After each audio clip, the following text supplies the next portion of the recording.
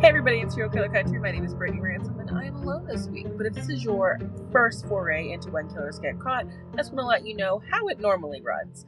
Usually, Brian and I would discuss a relevant, recent true crime story, and then I would lead you down the path of a well-known or lesser-known killer, talk about their life, methodology, how they got caught, and then Brian ends our segment with a paranormal palate cleanser. But today things are a little bit different, and I'm by myself. So we're going to do things with just the deep dive. And before we begin, I just have to handle some of the bills aspect of podcasting. So if you're someone who loves this podcast, we would love you to to help us with our current push on patreon.com, when killers get caught. Due to issues outside of our normal control, Brian and I have been recording in less than ideal situations with lots of roommates and kids, and the vibe has kind of been killed for some of you. If you support our podcast and become a Patreon, you can help us purchase soundproofing equipment so that we can have this be the quality that you expect from us.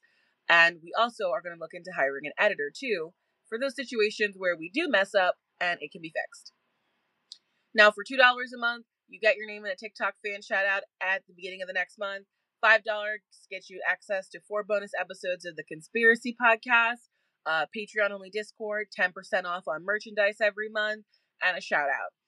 $10 a month gives you access to everything else except your discount goes up to 20%, and you can watch a movie with us on Discord or play a video game with everybody.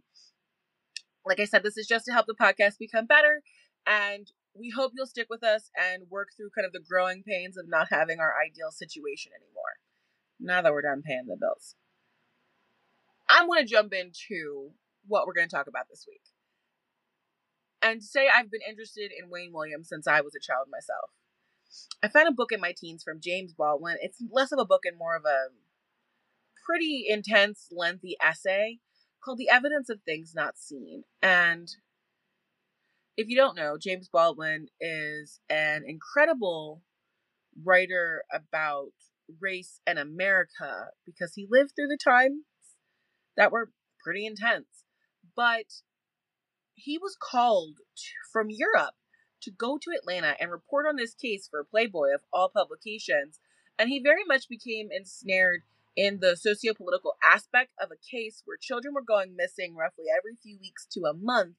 And it was national news, but Atlanta almost didn't seem to care. The Evidence of Things Not Seen was kind of the story of the missing 23 Black children between 1979 and 1981, and also his opinion on it. My very first entry into this case was learning more about the victims than the killer, which gives you a completely different perspective of the case. Baldwin posed out as to whether Wayne Williams had killed anyone at all. And I looked back into Baldwin's writings about this along with a lot of other people in preparing for this week. Pretty much pulling every book I could find, even those out of print, to get a better picture of these murders that wasn't so biased. Because there's definitely a lot of biased texts of this man did this and blah, blah, blah. And I think by the end, I'll leave it up to everyone listening.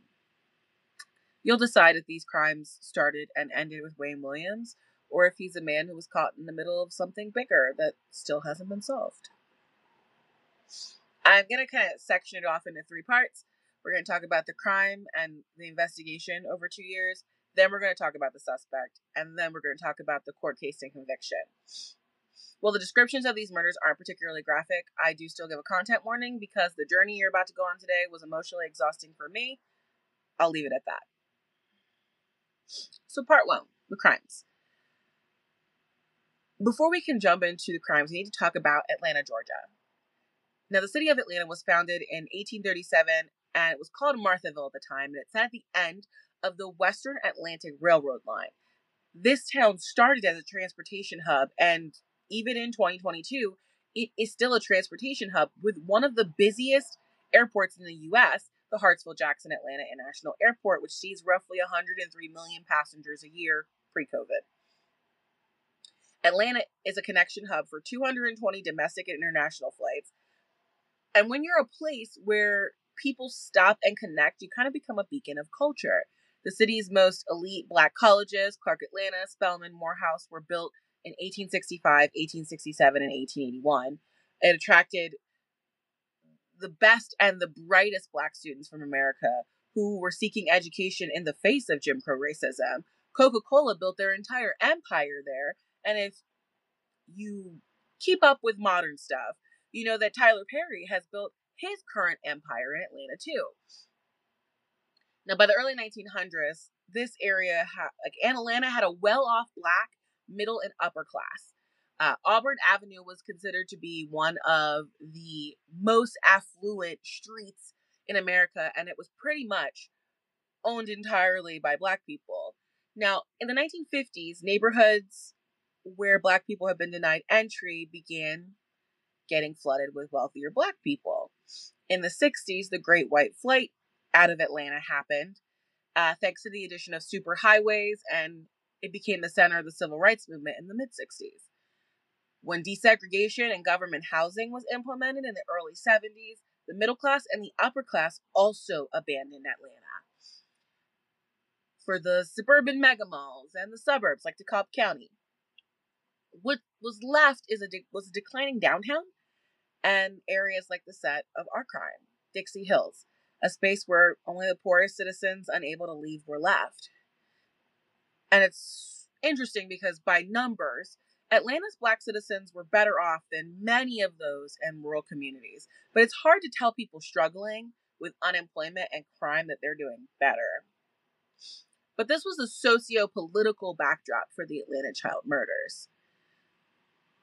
And on July 21st, 1979, smack dab in the middle of summer, Edward Smith was 14 years old. He was an athlete who loved playing sports, watching sports.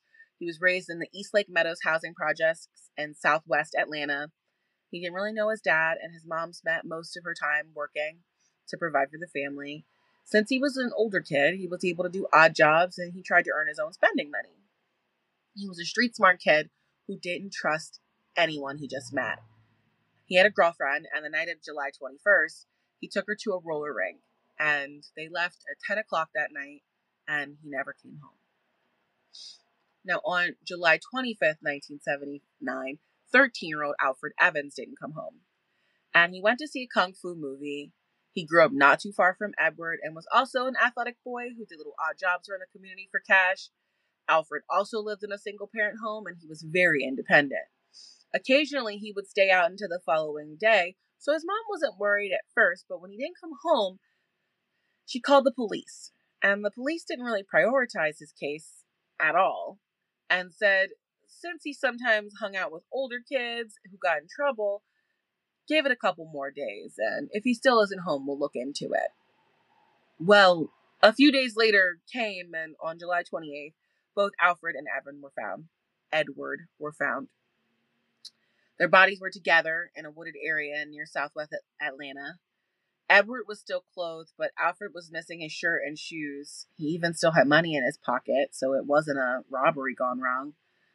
The coroner said that Edward, the bigger boy, had been shot with a .22 in the back, but Evans had been strangled. The police did a little investigation and did learn that the boys disappeared on different nights, but that they didn't know each other, and they just decided it was a coincidence that these two were dumped at the same site. This was Dixie Hills, after all, and Dixie was known for its crime by 79. Now, not all of the police were satisfied with that, and there were some auxiliary police work that was done with police going street to street to see what the boys had been up to that night when they disappeared. Atlanta PD received a tip that these were drug hits, and both of them had been seen smoking weed the week before they had gone missing. Family and friends denied it, but the police took that tip and kind of ran with it and shot the case. Now, the next child who went missing was a few months later. Milton Harvey. He was 14 years old on the night that he went missing. September 4th, 1979. He actually went to the bank for his mom during the day and just never came home. His mom reported him missing right away, and the police said that Milton must have run away from home with the money that his mother had tasked for him to deposit. There was no follow-up report. Atlanta PD wouldn't think about Milton again until his decomposing body was found in the woods on November 16th. Following victim was 9-year-old Yusuf Bell. He went missing on October 21st, 1979. He was playing in the street with his friends, and one of the older neighbors asked him to walk 2 blocks to a convenience store to grab a couple of household items for her. She told him he could keep the change for helping her, and Yusuf was seen in the store buying the items and seen walking back towards home. He didn't show up. Just like the other cases, Camille Bell, his mother, filed a report, and she was rebuffed by the police, which was pretty odd because 9-year-olds aren't typical runaways. It's not the typical runaway age. She told the police he's not the type to run away. He's a happy kid. He was just doing a neighbor a favor. He was found strangled 18 days later in an abandoned school near the Atlanta Fulton County Stadium. His clothes had been washed. Our first hint that this was a serial killer, and also that there were forensic countermeasures being done. Now, Camille Bell was the first person to kind of see these crimes, link them, and decide that something needed to be done. And all I can say is just bless Camille, because she's a driving force over the next 2 years. She, in fact, demanded that there be an official investigation, and they kept pushing back. They stopped returning her phone calls. So, Camille reached out to the other mothers of children who had gone missing and created kind of a support group. The group began talking, and when the police refused to answer their calls, they ended up calling on the Public Safety Commissioner to ask for help. That wouldn't get results until August, but in the meantime, more kids start going missing. Now, the killer waited 4.5 months before he started again. And my thought process on that was that perhaps it was because of Camille, because she was all over the community, asking people to, keep an eye on your kids, look out for each other. Regardless, March 4th, 1980, Angel Lanier was 12 years old, and she went to school like regular. On her way home, she stopped to pick up some items that her family had asked her to. Angel and her mom, Venus, had actually just moved to Atlanta from Chicago. Her mom thought that it would be better for her to live somewhere there was nature versus a concrete jungle like Chicago. She was found on March 10th, strangled with a cord and tied to a tree. The police weren't sure about this one being connected to the others because, in general, pedophiles and sexual sadists stick to one victim profile. But as we saw with Ted Bundy, sometimes they do switch up when they get desperate. Because Angel was killed in the same manner as the majority of the other boys, ultimately they do add her to the list of victims of the Atlanta child murderer. Unlike the boys, though, Angel was sexually assaulted, and a pair of underwear that weren't hers were put in her mouth. Now, just 1 week later, Jeffrey Mathis is walking to the store to buy cigarettes for his mother when he didn't come home. And I want to lay something out there because this is now 1980. I was born in 87, and in the 90s, I did what these kids did. Like, my grandmother would give me like a $5 bill and be like, go get me a pack of cigarettes. It's not right, and it would never happen now, but it definitely happened when I was a kid. So just putting that out there before people are like, what? Why are you letting a 10-year-old go pick up cigarettes for you? Things were different back then. But regardless, he didn't come home. He wouldn't be found until February 1st, 1981. By victim number 6, the press was already convinced there was a serial killer in Atlanta. And that's because America had already seen Ted Bundy and Ed Kemper and other serial killers in the press. So this became like a very media-heavy, media-reported case. The Atlanta child murders. And people knew about FBI profilers. Even though it was new, it was still exciting, and this was a big true crime case in American history. Interestingly enough, the police wouldn't reach out to the feds, but they themselves began compiling information and looking for patterns. And the biggest pattern being here that all of these children were Black. Almost all of them were preteens.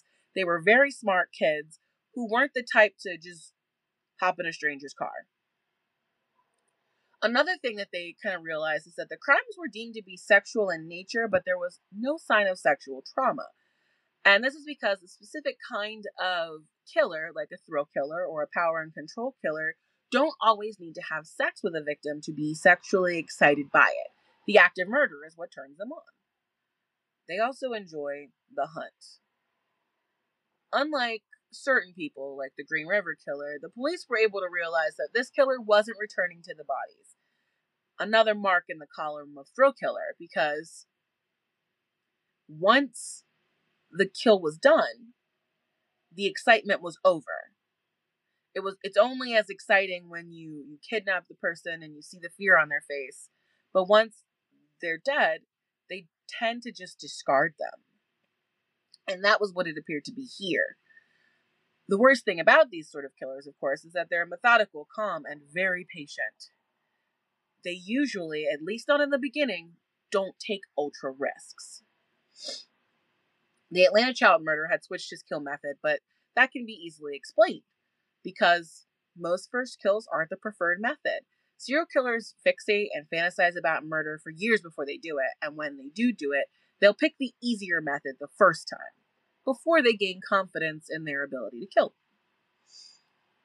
On top of that, the child who was shot, Edward Smith, he was a tall, strong boy.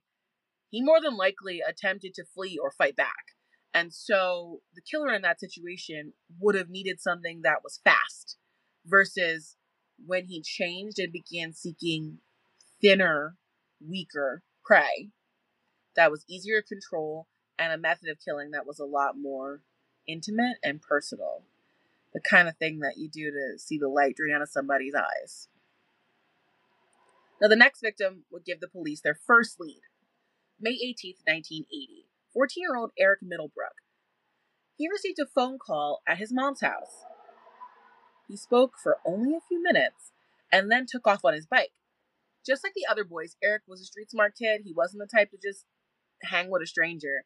Just like Edward Smith, Eric fought back. So much so that the killer hadn't been able to even take him to the woods. Eric was found bludgeoned to death behind a bar the following day. This was a deviation from the pattern, but he was still under 15, black, from Dixie Hills, and that was enough to include him in the list of this crime. But just like the other children, he was found in the community doing odd jobs for neighbors for spending money. The police, for a moment, even questioned if Eric had been ambushed by two people because he had fought back. Now, one particular detective really paid attention at this crime scene. His name was Bob Buffington, and they took the normal hair and blood samples, but Bob had been reading about fiber analysis, and it was a new foray into forensic science in the late 1970s. Now, Atlanta PD didn't have the capability to do anything with this, but he bagged it.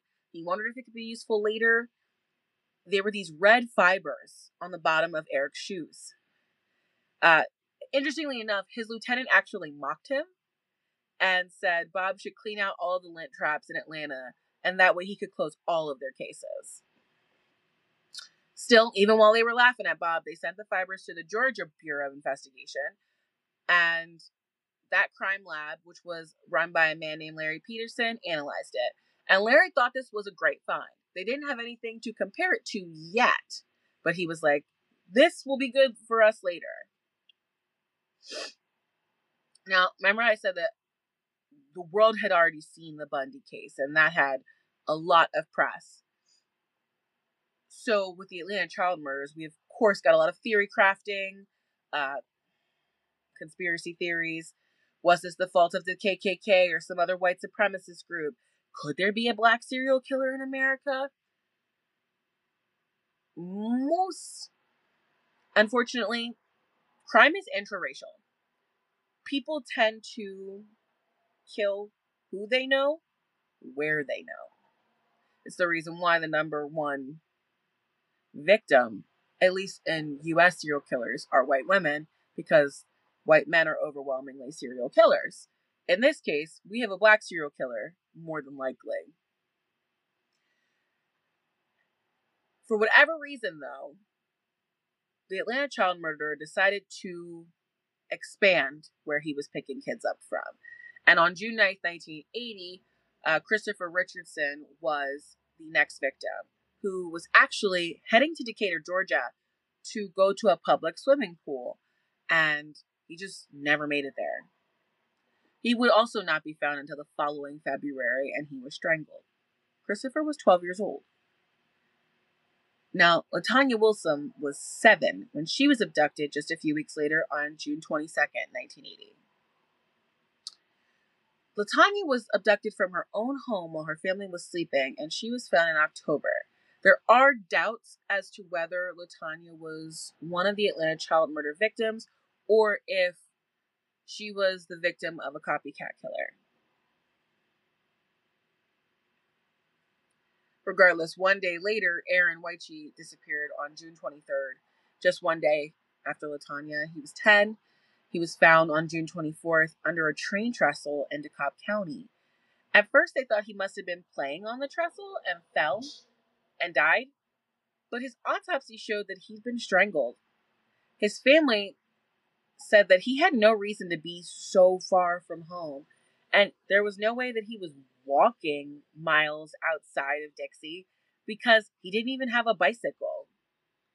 The investigators assumed that this killer obviously had wheels and he was somehow getting kids to get into his car and dumping them. Now, 9-year-old Anthony Carter is reported missing July 6, 1980, and about 2 weeks later. The night before, he had begged his mom to let him play outside with the other kids. She, of course, like every other parent in Atlanta at the time, was just like, maybe you should stay inside. And it was hot. The kids were outside playing hide and seek, having water fights with the hoses. There were other parents outside too. So she figured this is the safest he could probably be, right? He promised he would stay with the other kids close to the house. And then when parents started calling their kids in after it got dark, Anthony didn't come home. And she waited and she waited and she reported him to the police on July 7th. Actually, more likely, she reported him to the police on July 6th because the following morning he was found outside of a warehouse in his neighborhood. He was stabbed. And because of the change in MO, originally the police did not think he was a serial killer victim. Like many of the other cases, Anthony Carter fell to the wayside. 3 weeks later, 11-year-old Earl Terrell became the next victim. Now, Earl wasn't like the other kids. He was a bit of a troublemaker, and he was known to run with older kids who also caused a lot of trouble.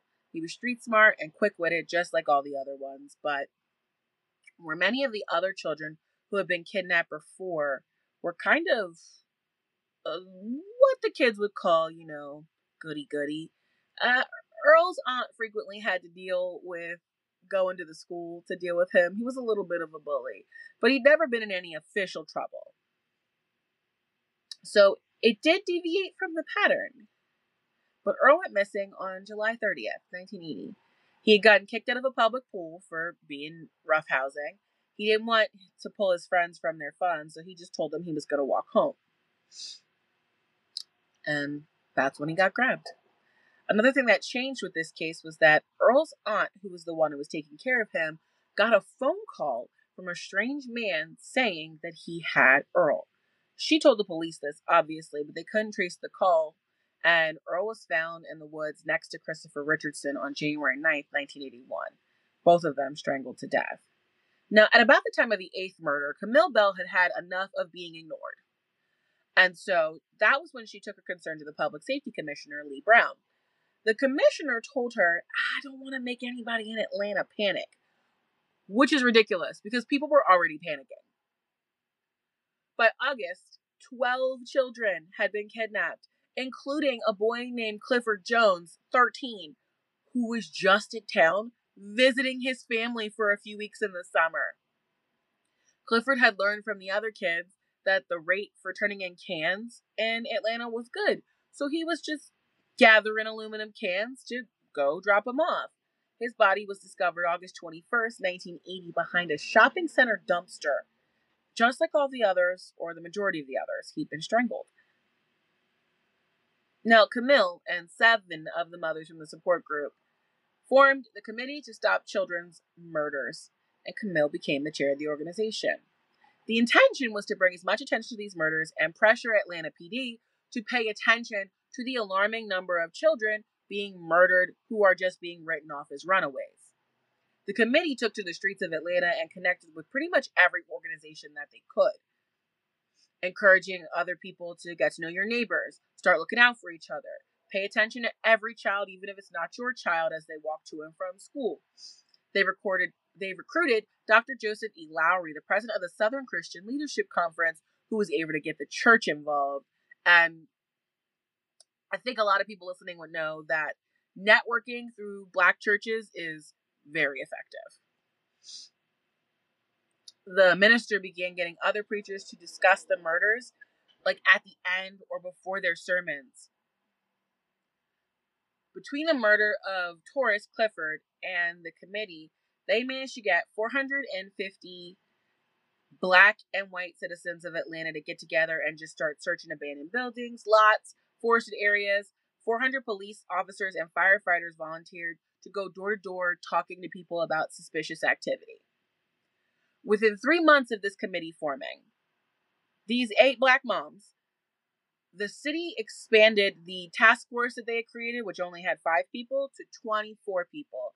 And they added $100,000 to the budget for that task force to do their job, and they reached out to the FBI for help. The profiler the Fed sent was Royal Hazelwood, who was experienced in kidnapping and serial murder. Now, originally, Hazelwood studied the case from afar in D.C., just going over the basics, and then he went to Atlanta and he had a bunch of Black cops show him all of the areas where the kids were abducted, where they were dumped, and he immediately informed the task force, there's no way this is someone who is white or a member of a supremacist hate group. And he explained that the second that he walked through the community, everyone went still. A random white guy just kind of stuck out like a sore thumb. And hilariously, like, when this first happened, he went, "What's going on here?" And the cops went, "We got a honky in the car with us." And so they kind of all looked at that and went, this meant the killer was a Black man, and it meant he was local. John Glover, the FBI chief in Atlanta at the time, publicly agreed with Roy and said, this killer is someone who is invisible in the Black community. This definitely answered a lot of questions about how this guy is just walking through the area sight unseen. But there were still a million questions about kids who grew up in the hood getting tricked into going with a man. I mean, none of these kids were naive enough to take candy from a stranger or get in somebody's big white van. These were the kind of kids who dodged gang activity and drug dealers and other criminals with ease. So what was he doing that was different to lure them? Now, on November 5th, 1980, the U.S. State Attorney General Ben Civiletti led a press conference letting the entire country know that the FBI was working with state and local cops in Atlanta and that President Ronald Reagan himself had taken an interest in this case and wanted it solved. It's almost shocking that while all this is going on, the murders and the abductions don't stop at all.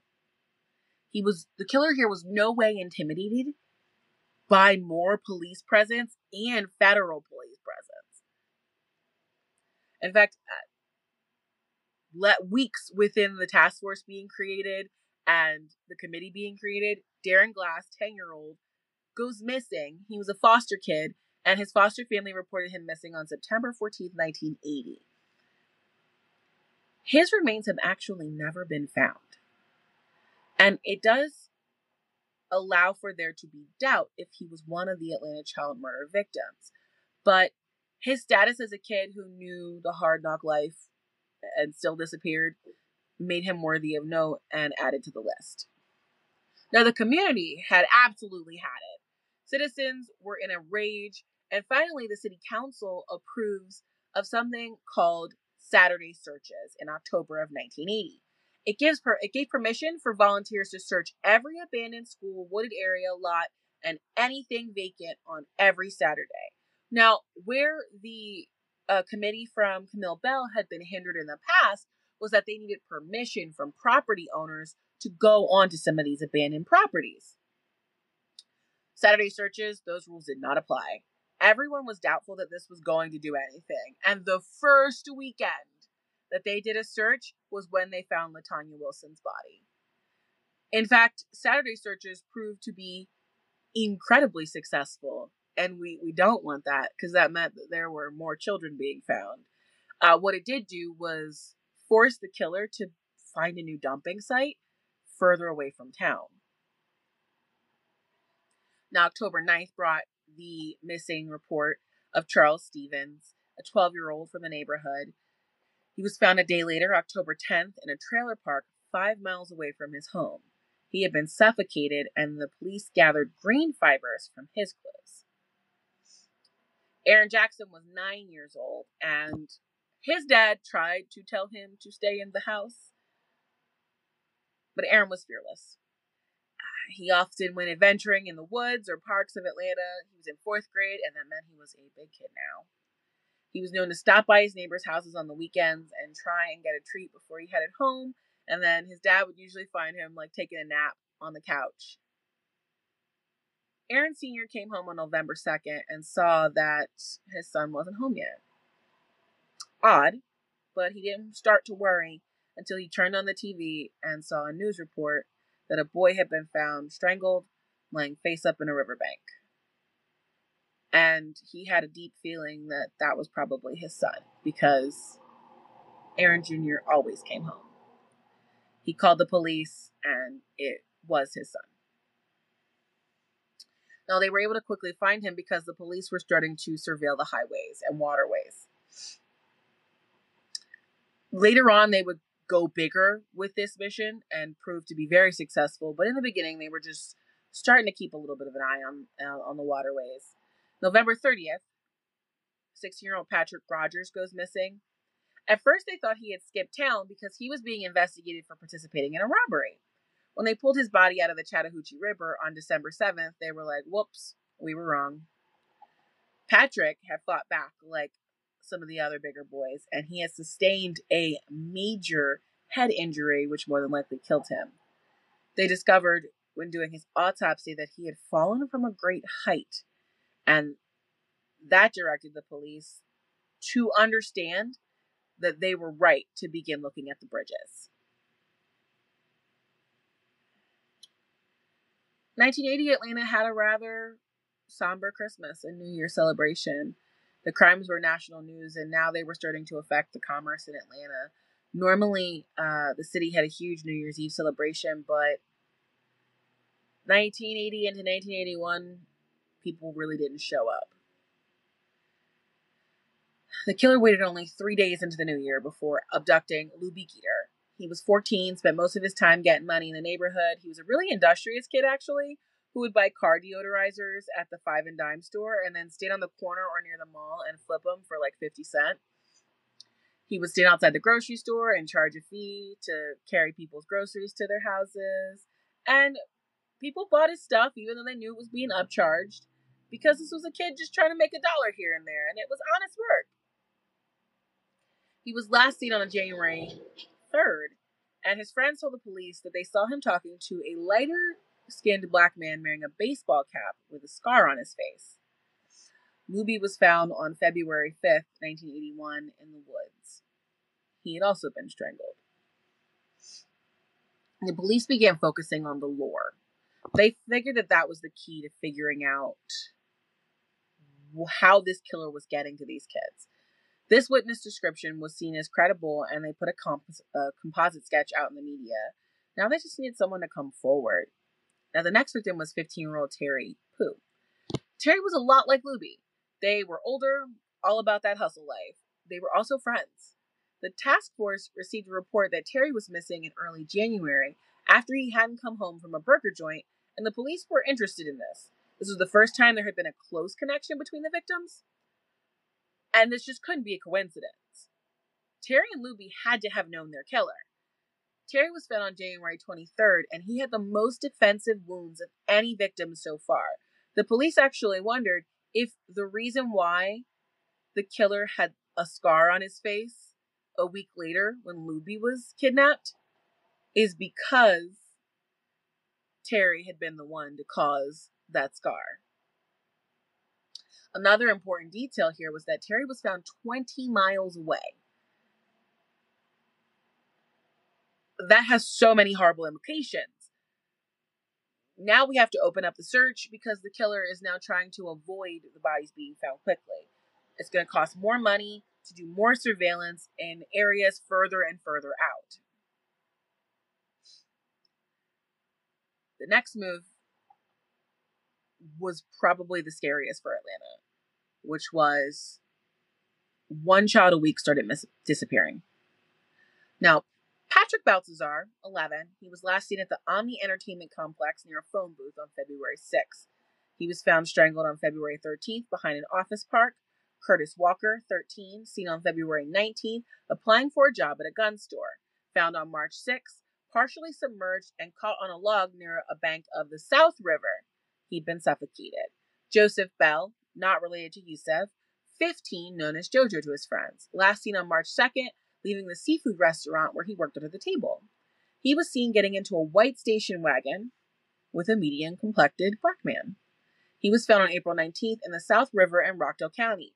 Later, when this would go to trial, one of the kids who played basketball with JoJo and was also there that night said out loud, like, we saw him get into Wayne's car. Unfortunately, this testimony would be heavily scrutinized and its validity because of the age of the witnesses. Doesn't stop though. Timothy Hill, 13, last seen on March 11th at a rooming house owned by a sex offender. Now, he was found March 30th in the Chattahoochee River. Cause of death, asphyxiation. Timothy and JoJo both worked at the restaurant under the table, and they both played ball together. Another connection where two kids knew each other. The man who owned the rooming house was looked into, and they were able to confirm his alibi and also determine that while he was a creep, he wasn't the creep they were looking for. Now, all four of these murders get linked together based on the fibers found on their bodies. And then there was also a potential abduction. An unnamed boy was kidnapped and thrown in the back of a car on February 11th.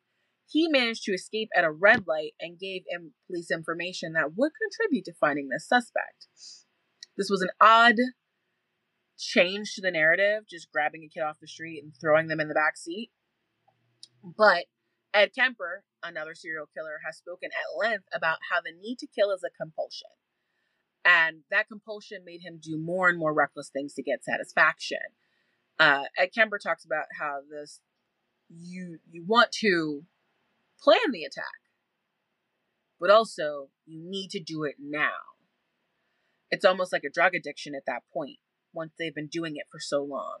And with this killer doing it once a week, he may have just gotten sloppy and needed to satiate his desires, and that overwhelmed the logical desire to do it as he had been doing before.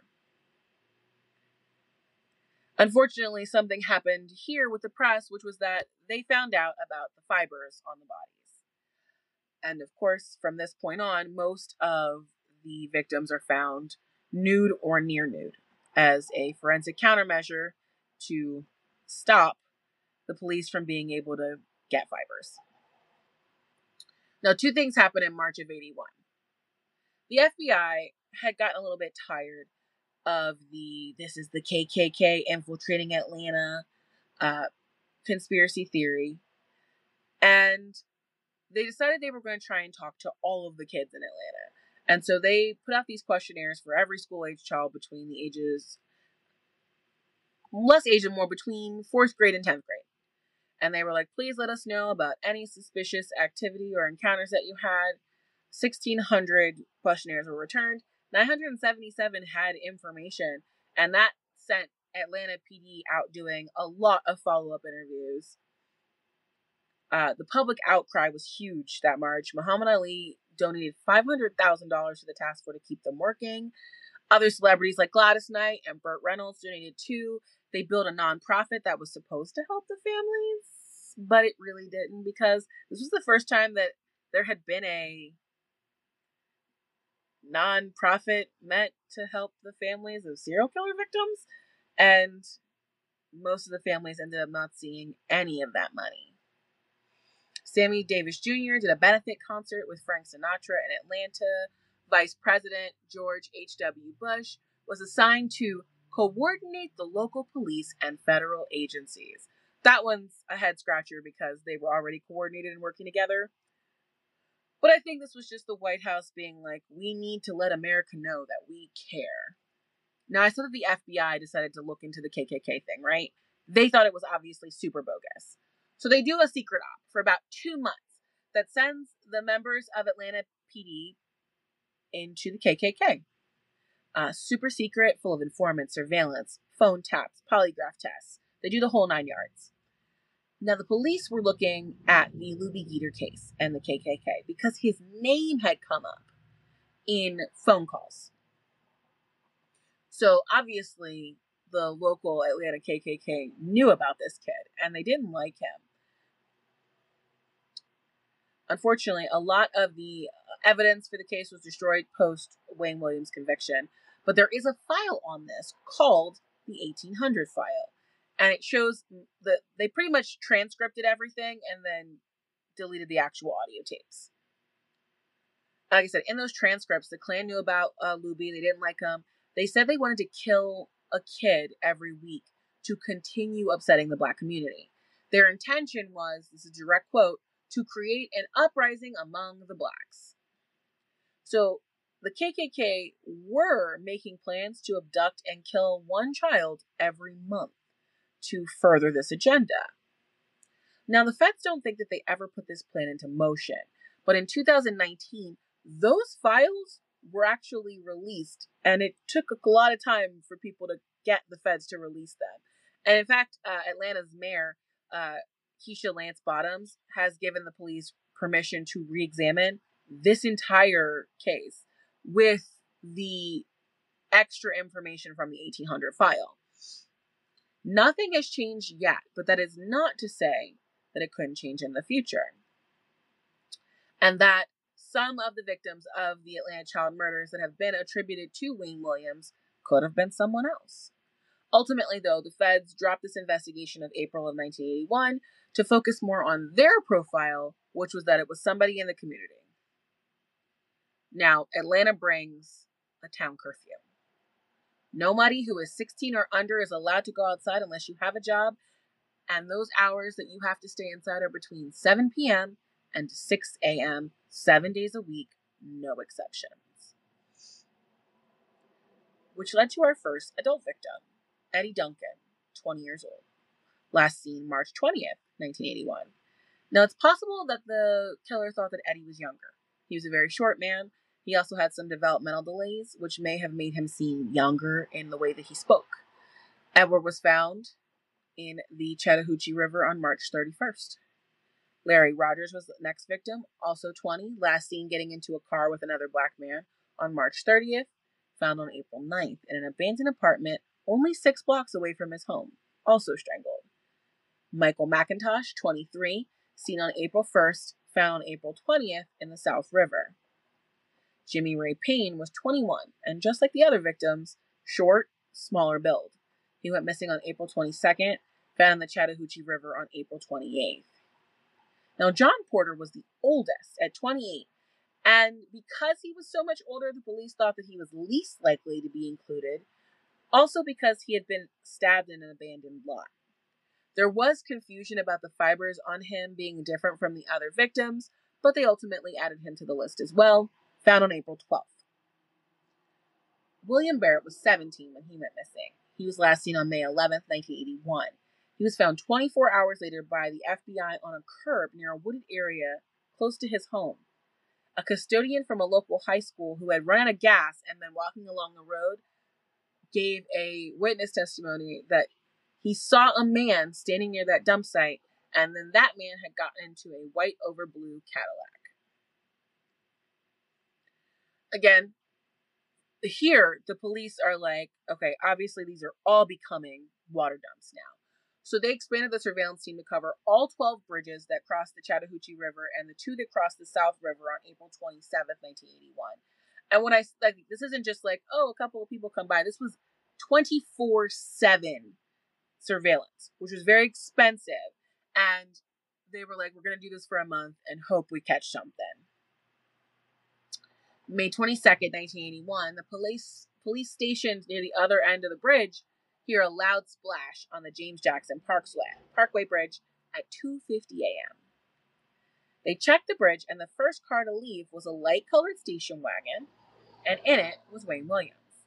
They stopped him, questioned him, and the first thing he says to the police is, "This must be about those boys." And then he said he was heading back into town because he was a talent scout who had an audition for a young singer named Cheryl Johnson. The number he gave for himself was a lie. And the number he gave for Cheryl was a lie, because Cheryl didn't exist. He let them search his car, which he said wasn't his, but belonged to his uncle. And inside there was a black, green, and white blanket, a bag of men's clothes, a bag of women's clothes, and 2 feet of white nylon rope. They concluded that while this was a little weird, it wasn't proof of a crime, so they let him go. 2 days later, the body of Nathaniel Cater, who had gone missing on May 20th, was found by 2 young men who were fishing. Nate's nude body had floated to the surface, and this was particularly interesting to the police because the last person who had been seen with Nathaniel was Wayne Williams. The medical examiner said that he had been strangled, but there was no trace of any bodily fluids. It was at that moment they placed Wayne Williams on 24/7 surveillance. Part 2. Our suspect. Wayne Bertram Williams was born on May 17, 1958, to Homer and Faye Williams in Dixie Hills, the very segregated neighborhood in southwest Atlanta, Georgia. Dixie Hills was very typical of segregation in the South in 1958. The majority of the businesses were black-owned, and poor, middle-class, and upper-class people still lived within the neighborhood. As we talked about before, by the time that Wayne was older, the area was now almost 100% black and very poor. Wayne had a pretty uneventful childhood. Both of his parents were teachers. They stayed married until death. They kept a nice home, didn't abuse themselves or their son. No one did any drugs. Drinking was done in moderation and never around the child. Homer and Faye adored their only son, and they encouraged him in every aspect of his life. He got all the toys he wanted, electronics he wanted, and from a very young age, he showed that he was super into technology and music. In school, Wayne Williams was a top student. Most of the teachers interviewed after his arrest were shocked because they thought that he was someone who would probably have headed off to college. They said he also had a very positive temperament, that he was kind, quiet, smart, respectful, helped everyone, and had a relatively high IQ for someone his age. Now, Wayne was a loner, and he didn't really enjoy spending time with other kids, and when he was younger, he got bullied for his small stature and very large round glasses that he wore. However, he was a smart kid, and he usually managed to talk his way out of fights and didn't get in trouble.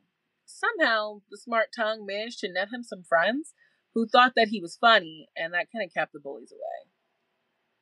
Wayne went into Frederick Douglass High School, where he was student council president. He graduated with top marks. He could have gone to any school that he wanted, but he didn't go to college. He did eventually attend Georgia State University and attempted a business degree for a semester, but he didn't like college. What Wayne was interested in was music, and like I said before, he was really good at technology and music, so his parents would buy him electronic music equipment. His favorite band was the Jackson 5, and he wanted to be just like them. Unfortunately for Wayne, he didn't have any talent for singing or dancing, but he devoted all of his free time as a kid and then a teenager into figuring out how he could be a part of the music industry. At first, as a kid, he just learned how to fix radios and other small musical devices. Then he started charging for the service and had a nice little business for himself. After his parents realized that this was serious, they bought their 16-year-old son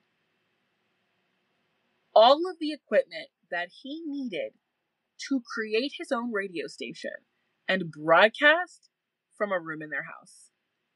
I don't even know how much money this would cost because, from what I understand, music equipment is outrageously expensive. Good equipment. Once he got familiar with his own radio equipment, he started working part-time at local radio stations, learning the technical and financial side of the business. Wayne impressed a lot of his bosses by being really mature and work-minded versus a normal 17-year-old who was probably chasing girls and running the street. At 1976, at just 18 years old, he took what he learned and decided he was going to become a talent agent. He used every contact he met through the radio for the last 2 years and added them to his resume to made it seem like he was more experienced than he really was. Many of the people on his resume would later say that they had never met him. But regardless, he was able to impress enough people to believe that he had a real talent agency. Now, what Wayne wanted was to build a boy group that was just like the Jackson 5. And he told these young men that he met that he would front the money for a demo and send it to producers that he knew. And once they got a deal from a label, then everyone would get paid. All they had to do was do the work and practice music, right? Now, he did eventually cut a couple of demos with Atlanta Studios, but the studio owner, Kathy Andrews, was like, I don't think I ever saw a band. Now, his plan, he was to call this band Gemini. And that was a really good name because in the 70s, people were obsessed with astrology. And if you know your astrology, Wayne is a Gemini too. Now, he canvassed every area of his neighborhood where his kids hung out, putting up flyers. Arcades, skate rinks, malls, parks, churches, you name it. These happen to all be the same place where a lot of these kids will get abducted. Now, according to Maine, he'd sold this group as top shelf, super professional. But really, it was a Chitlin Circuit band. And if you've never heard of that term, join the club because I had to Google this myself. Chitlin Circuits are a collection of performers who hit up like Southern and Midwestern venues, and the name was created during the era of segregation. The band, you'd have a band, so music, maybe a comedian, and other kinds of acts who all toured together. And this was also mainly marketed towards Black people, but also like fairs. Now, to make money, actual real money, Wayne was a freelance accident photographer, and he sold his photos to the newspapers. He had a police scanner in his car, and when he heard that there was an accident, he would show up, photograph it, go home, develop the film, and try and flip it before the papers went to print. He also had a video camera long before those were commonplace, and he would sell accident video footage to TV stations too. This meant he was reasonably outside at all hours of the night looking for work. Now, one of the weird things when looking into Wayne Williams as a person was that this was a man who was deeply insecure and he wanted to be relevant and taken very seriously. He was ambitious and intelligent, but he didn't use any of his skills in a way that benefited him. He was known to exaggerate his life and just outright lie to reporters about how influential he was in the 70s. Like, even now, when he's done interviews from his arrest until now, he just lies. Like, in some of the sources, I found stories where he said he was in the National Honor Society in high school. That was a lie. He was in JROTC. Another lie. He said he applied to be a cop. That was a lie. In fact, he got arrested in 1976 for pretending to be a cop. Like, he had a uniform and he would walk around town. Now, those charges were dropped because it was his first offense, but he kept doing that well into the 70s and early 80s, making some people wonder if one of the ways that he convinced children to talk to him was looking like a police officer. And of course, we all know kids adore and instantly trust adults in uniform. Professor Bernard Headley, who's the author of Atlanta Youth Murders and the Politics of Race, wrote about Wayne and how great he was at impersonating an officer, but also he would impersonate other important people too. Like, the list of his made-up careers was outlandish, but the two that were the most ridiculous was an Air Force fighter pilot, and he would tell people that he was an Air Force fighter pilot, and mind you, he's short and a little chunky. So, not really somebody you think who's actively in the military, but the worst one is him saying that he was a member of the CIA and a spy who was trained in hand-to-hand combat. Now, in the 90s, he releases this manifesto after he's already been arrested for a while. It is delusional. He talks about how he was a part of a secret black ops cell in the CIA that specifically hired black children to be killers who were supposed to be dropped into Africa to take down hotspots and warlords. Most people just kind of read this manifesto and went, all right. But there was a CNN special that aired in 2010, and Soledad O'Brien outright was just like, what is this part of your manifesto? And faced with someone questioning Wayne's weird world that he lived in, he just straight up like said, you can kill someone with your bare hands. And then he refused to talk to her anymore. Like, he just couldn't handle someone questioning him or poking even the tiniest hole into his weird delusional world. I say all this to say that the man was not well, and not as well as he pretended to be. And he lived in a very weird fantasy world where he was able to convince a lot of people that his fantasies were real and that his talent was real. So, of course, the follow-up to everything that I've told you so far is, why did the police think he was the killer? And what happened from that interview on the bridge that has him in prison today and the U.S. thinking he killed 23 children and 6 grown men? So that leads us to part 3, our investigation in the court case. The police decided that the easiest thing to do here was to focus on Nathaniel Cater, the last victim who had been seen with Wayne. And they decided they were going to put Wayne under surveillance and begin looking into Nathaniel's life for some clues as to how he ended up in the river. Now, Wayne didn't have to do this next thing, but he did anyway. So the timeline for here is that June 2nd is when they heard the kersplash. They stopped him, they talked to him at 2:50 a.m. The police say, all right, we're just going to watch him. He seems weird, we're going to watch him. June 3rd, they said to him, hey, can we talk? And Wayne was like, sure, absolutely. There was no legal necessity for this conversation that happened on June 3rd. The interrogation went on for hours, and at every moment of this interrogation, Wayne could have left. And then they said, well, we've listened to you talk for hours. Do you want to do a polygraph test? And Wayne was like, sure, I got nothing to hide. Richard Ratcliffe was the FBI polygraph expert who did all 3 of his polygraph tests, all 3 that he failed. And Richard recalls saying to Wayne after he failed the 3rd test, so you're the guy we've been looking for 2 years. Now, I'm sure that a lot of you who follow true crime know that polygraph results are not considered admissible evidence in the USA. However, it wasn't enough for the task force to decide that they had their guy. A lot of people believe that they were short-sighted here, and they were too eager to close the case. But for members of the task force, they were like, this seems like the guy. I'm just saying. They decided they were going to continue watching Wayne. They saw him go back home, began cleaning his home and car. Like, we're talking about this has been within 24 hours of the dumping at the river site. Now, to most people, this is just normal cleaning.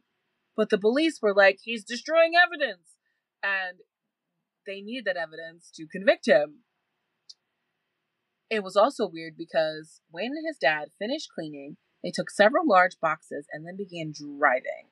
They actually drove hours outside of Atlanta to drop the trash at a dump. And when they got home, they began burning stuff too. While they did that several hour long drive, the police requested a warrant for the house, and it was granted surprisingly easily, which gave the police access to his house and all of the family cars because he still lived with his parents. They took samples of fibers from every room, the pets, and the cars. Forensics starts running their tests. The Atlantic Public Safety Commissioner, I mentioned before, Lee Brown, goes on this very weird, he releases a public statement. And he's like, we don't want to name any names, and there's probably more than one killer, and this is based off of everyone's experience in law enforcement and the consultants, and we don't have just one person responsible. This does nothing to make any of the parents in Atlanta feel any better. Now, the big item that was taken from Wayne's bedroom in his parents' house was a king-size comforter that contained violet acetate fibers. It takes some time, but these are found on 18 of the victims' remains. White dog hairs with black tips were found on 9 of the victims' bodies, which matched the dog, the German Shepherd that the Williams family had, and a yellow-green carpet fiber was found on 13 of the victims. Now, for the task force, this was like, we got him, this is it. But in reality, this is all very circumstantial. There were probably hundreds of thousands of people with these items in the U.S. Fact that he was on the bridge, circumstantial. Fact he didn't have an alibi for any of the murders, circumstantial. It didn't prove that he did it. His connection to the bar that they found the victim behind. Well, lots of people perform at that bar. The seafood restaurant that 2 of the kids worked at, him using it as his mailing address, that was weird, but the composite sketch that they got from JoJo Bell's, listen, there are loads of short black guys with afros and glasses in Atlanta. It was like, for everything they had, there was a reasonable answer for it. Now, something happens here next, which is also kind of ridiculous. June 2nd, we have Chris Splash in the water, interview on the bridge. June 3rd, we have interview with the police and search warrant. June 4th, Wayne calls up a bunch of his reporter contacts and says he has information about the Atlanta child murderers and he wants to do I'm sorry, I'm just laughing at this because he wants to do a press conference. He lists a couple of requirements. You're not allowed to say my name, and you're only allowed to show from, like, my mouth down.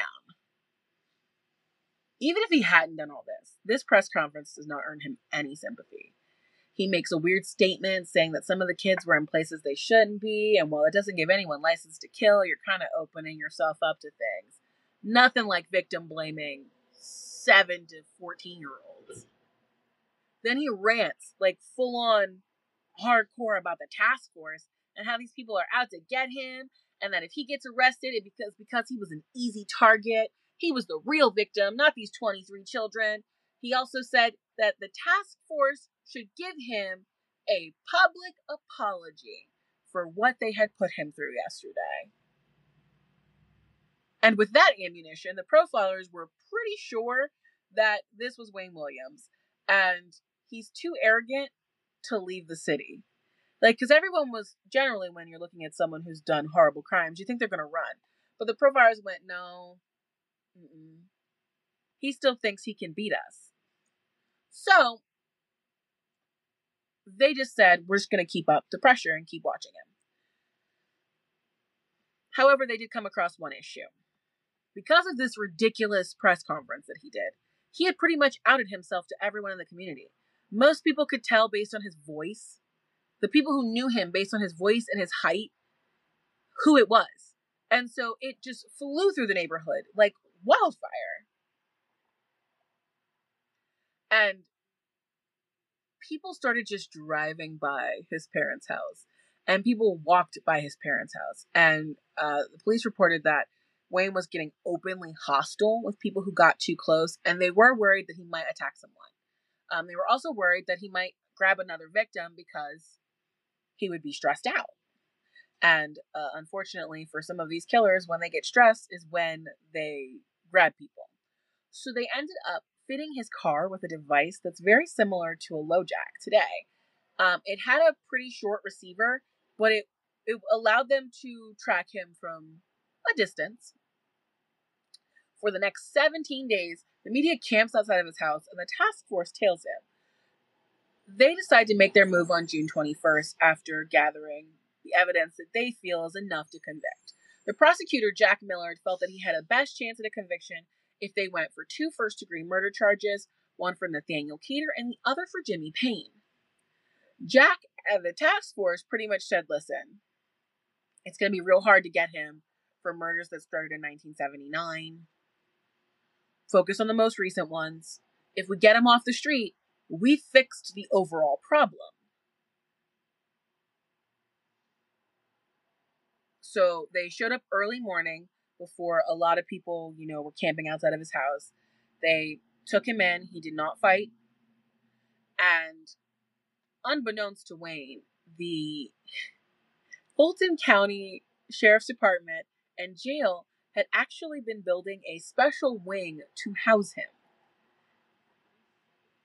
Because of his crimes against children, they were not going to be able to put him in general population. Even if he hadn't been charged with child murder, court of public opinion assumed him to be the killer. And they needed him to be in some kind of isolation. And they needed to be able to watch him 24 hours a day. He was the only inmate in this wing. And he was in isolation from the day he was arrested up until his trial on January 6, 1982. The only people who he ever talked to were his lawyers and his parents. It's honestly amazing that the trial was actually put together in only 6 months. The average length of a criminal murder trial is about 582 days in the United States, and it's even longer if you're trying to prepare for the death penalty. One of the reasons, unfortunately, that he went to trial very fast is because his lawyers were not seasoned enough to take on a case like this. They tried to get the trial moved due to jurisdiction bias, saying that it should be in Atlanta because, well, what they said was it should be in Atlanta because there was no way that people outside of Atlanta weren't going to be biased. And I think that was a weird argument because people in Atlanta were going to be biased too. But because the body was found in Fulton County, that was where they were going to have the trial. His defense thought that if they could get an all-black jury, that there would be some level of sympathy towards him. They didn't get the trial moved, but both sides did agree that the jury was going to be sequestered and there would be media restriction for all of them.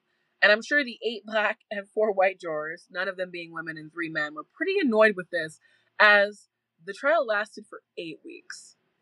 I can only imagine being sequestered for months. How are you supposed to pay your bills and stuff? I still think about that every once in a while when a big murder trial happens. How are you supposed to live? Does the fee go up? Because when I was on a jury trial, we got $80. I think it was that was the week. The week might have been $150. It was not a lot of money. Now, Fulton County said that they were going to choose the judge through a randomized computer system, and Judge Clarence Cooper was chosen. Now, Judge Cooper was an impressive man who was known to be fair and just, and he was black.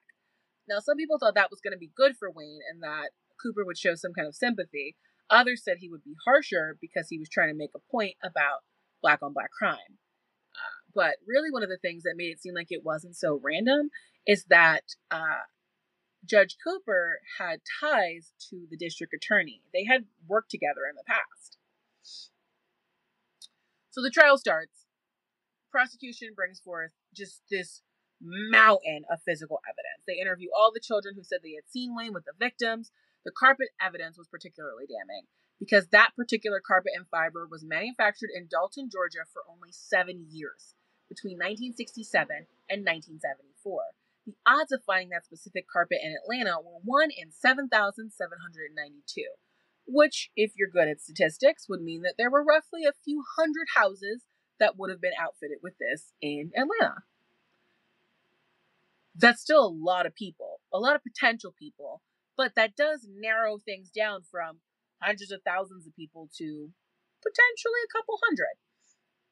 They introduced the hair and the blood samples, which did link him to some of the Atlanta child murder victims. Now, I have to say this as a child of attorneys. If Wayne had had better lawyers, I don't think a lot of this would have been admissible.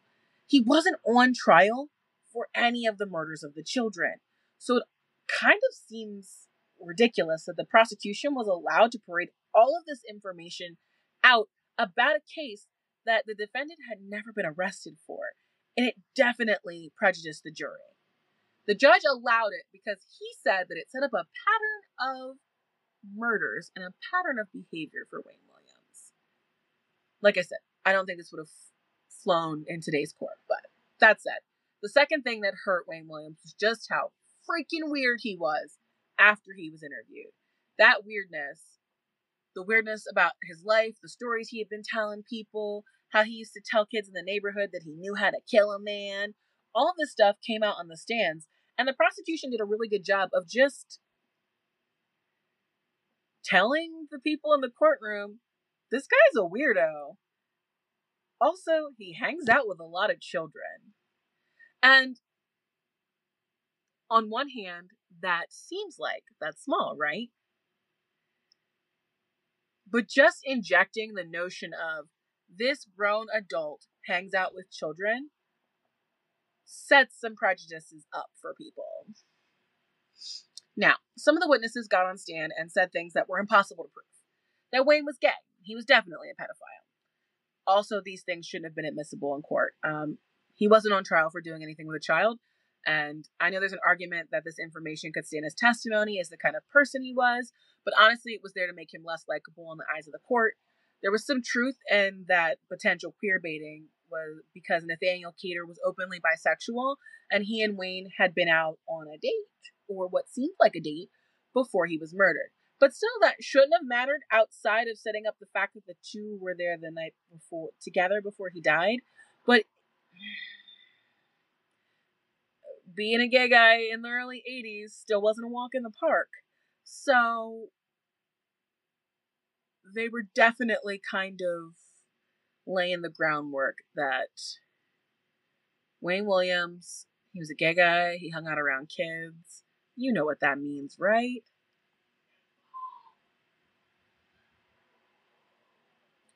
Now, this still shouldn't have mattered, right? The profilers come in, and they say that the killer had to be intimately familiar with Atlanta and would either be unemployed or have a job that gave him freedom to roam the area wherever and whenever he wanted. They said that the changing MO of the killer was due to his gained confidence and sophistication as a murderer. The defense comes in, and it wasn't the best. Now, Wayne didn't have the money, like some people in history, to hire a rock star legal team. And so he was given two court-appointed attorneys who hadn't defended someone for murder before. Mary Welcome did her best. She had the most trial experience of the defense team, but it was her first murder trial. Her assistant, Tony Axum, had experience in major crimes cases, but Wayne actually requested that he be removed before the trial started, and we don't know why. Alvin Binder replaced him, and Wayne liked him because he was an aggressive lawyer when it came to cross-examination. Now, the entire defense hinged on him trying to create reasonable doubt in a courtroom where he had already been convicted by the public opinion of an entire nation. They wanted just one lawyer, one juror, to look at Wayne and go, well, we're not sure he did it. The defense also let Alvin spend a considerable amount of time badgering the child witnesses. Like, he did his job, which was to make the testimony from the children seem uncredible. But it didn't gain any courtroom favors or empathy. Like, making children feel bad. You know what I mean? Making kids feel bad just made everybody in the courtroom kind of not like the lawyer. Then Wayne demands that he defend himself.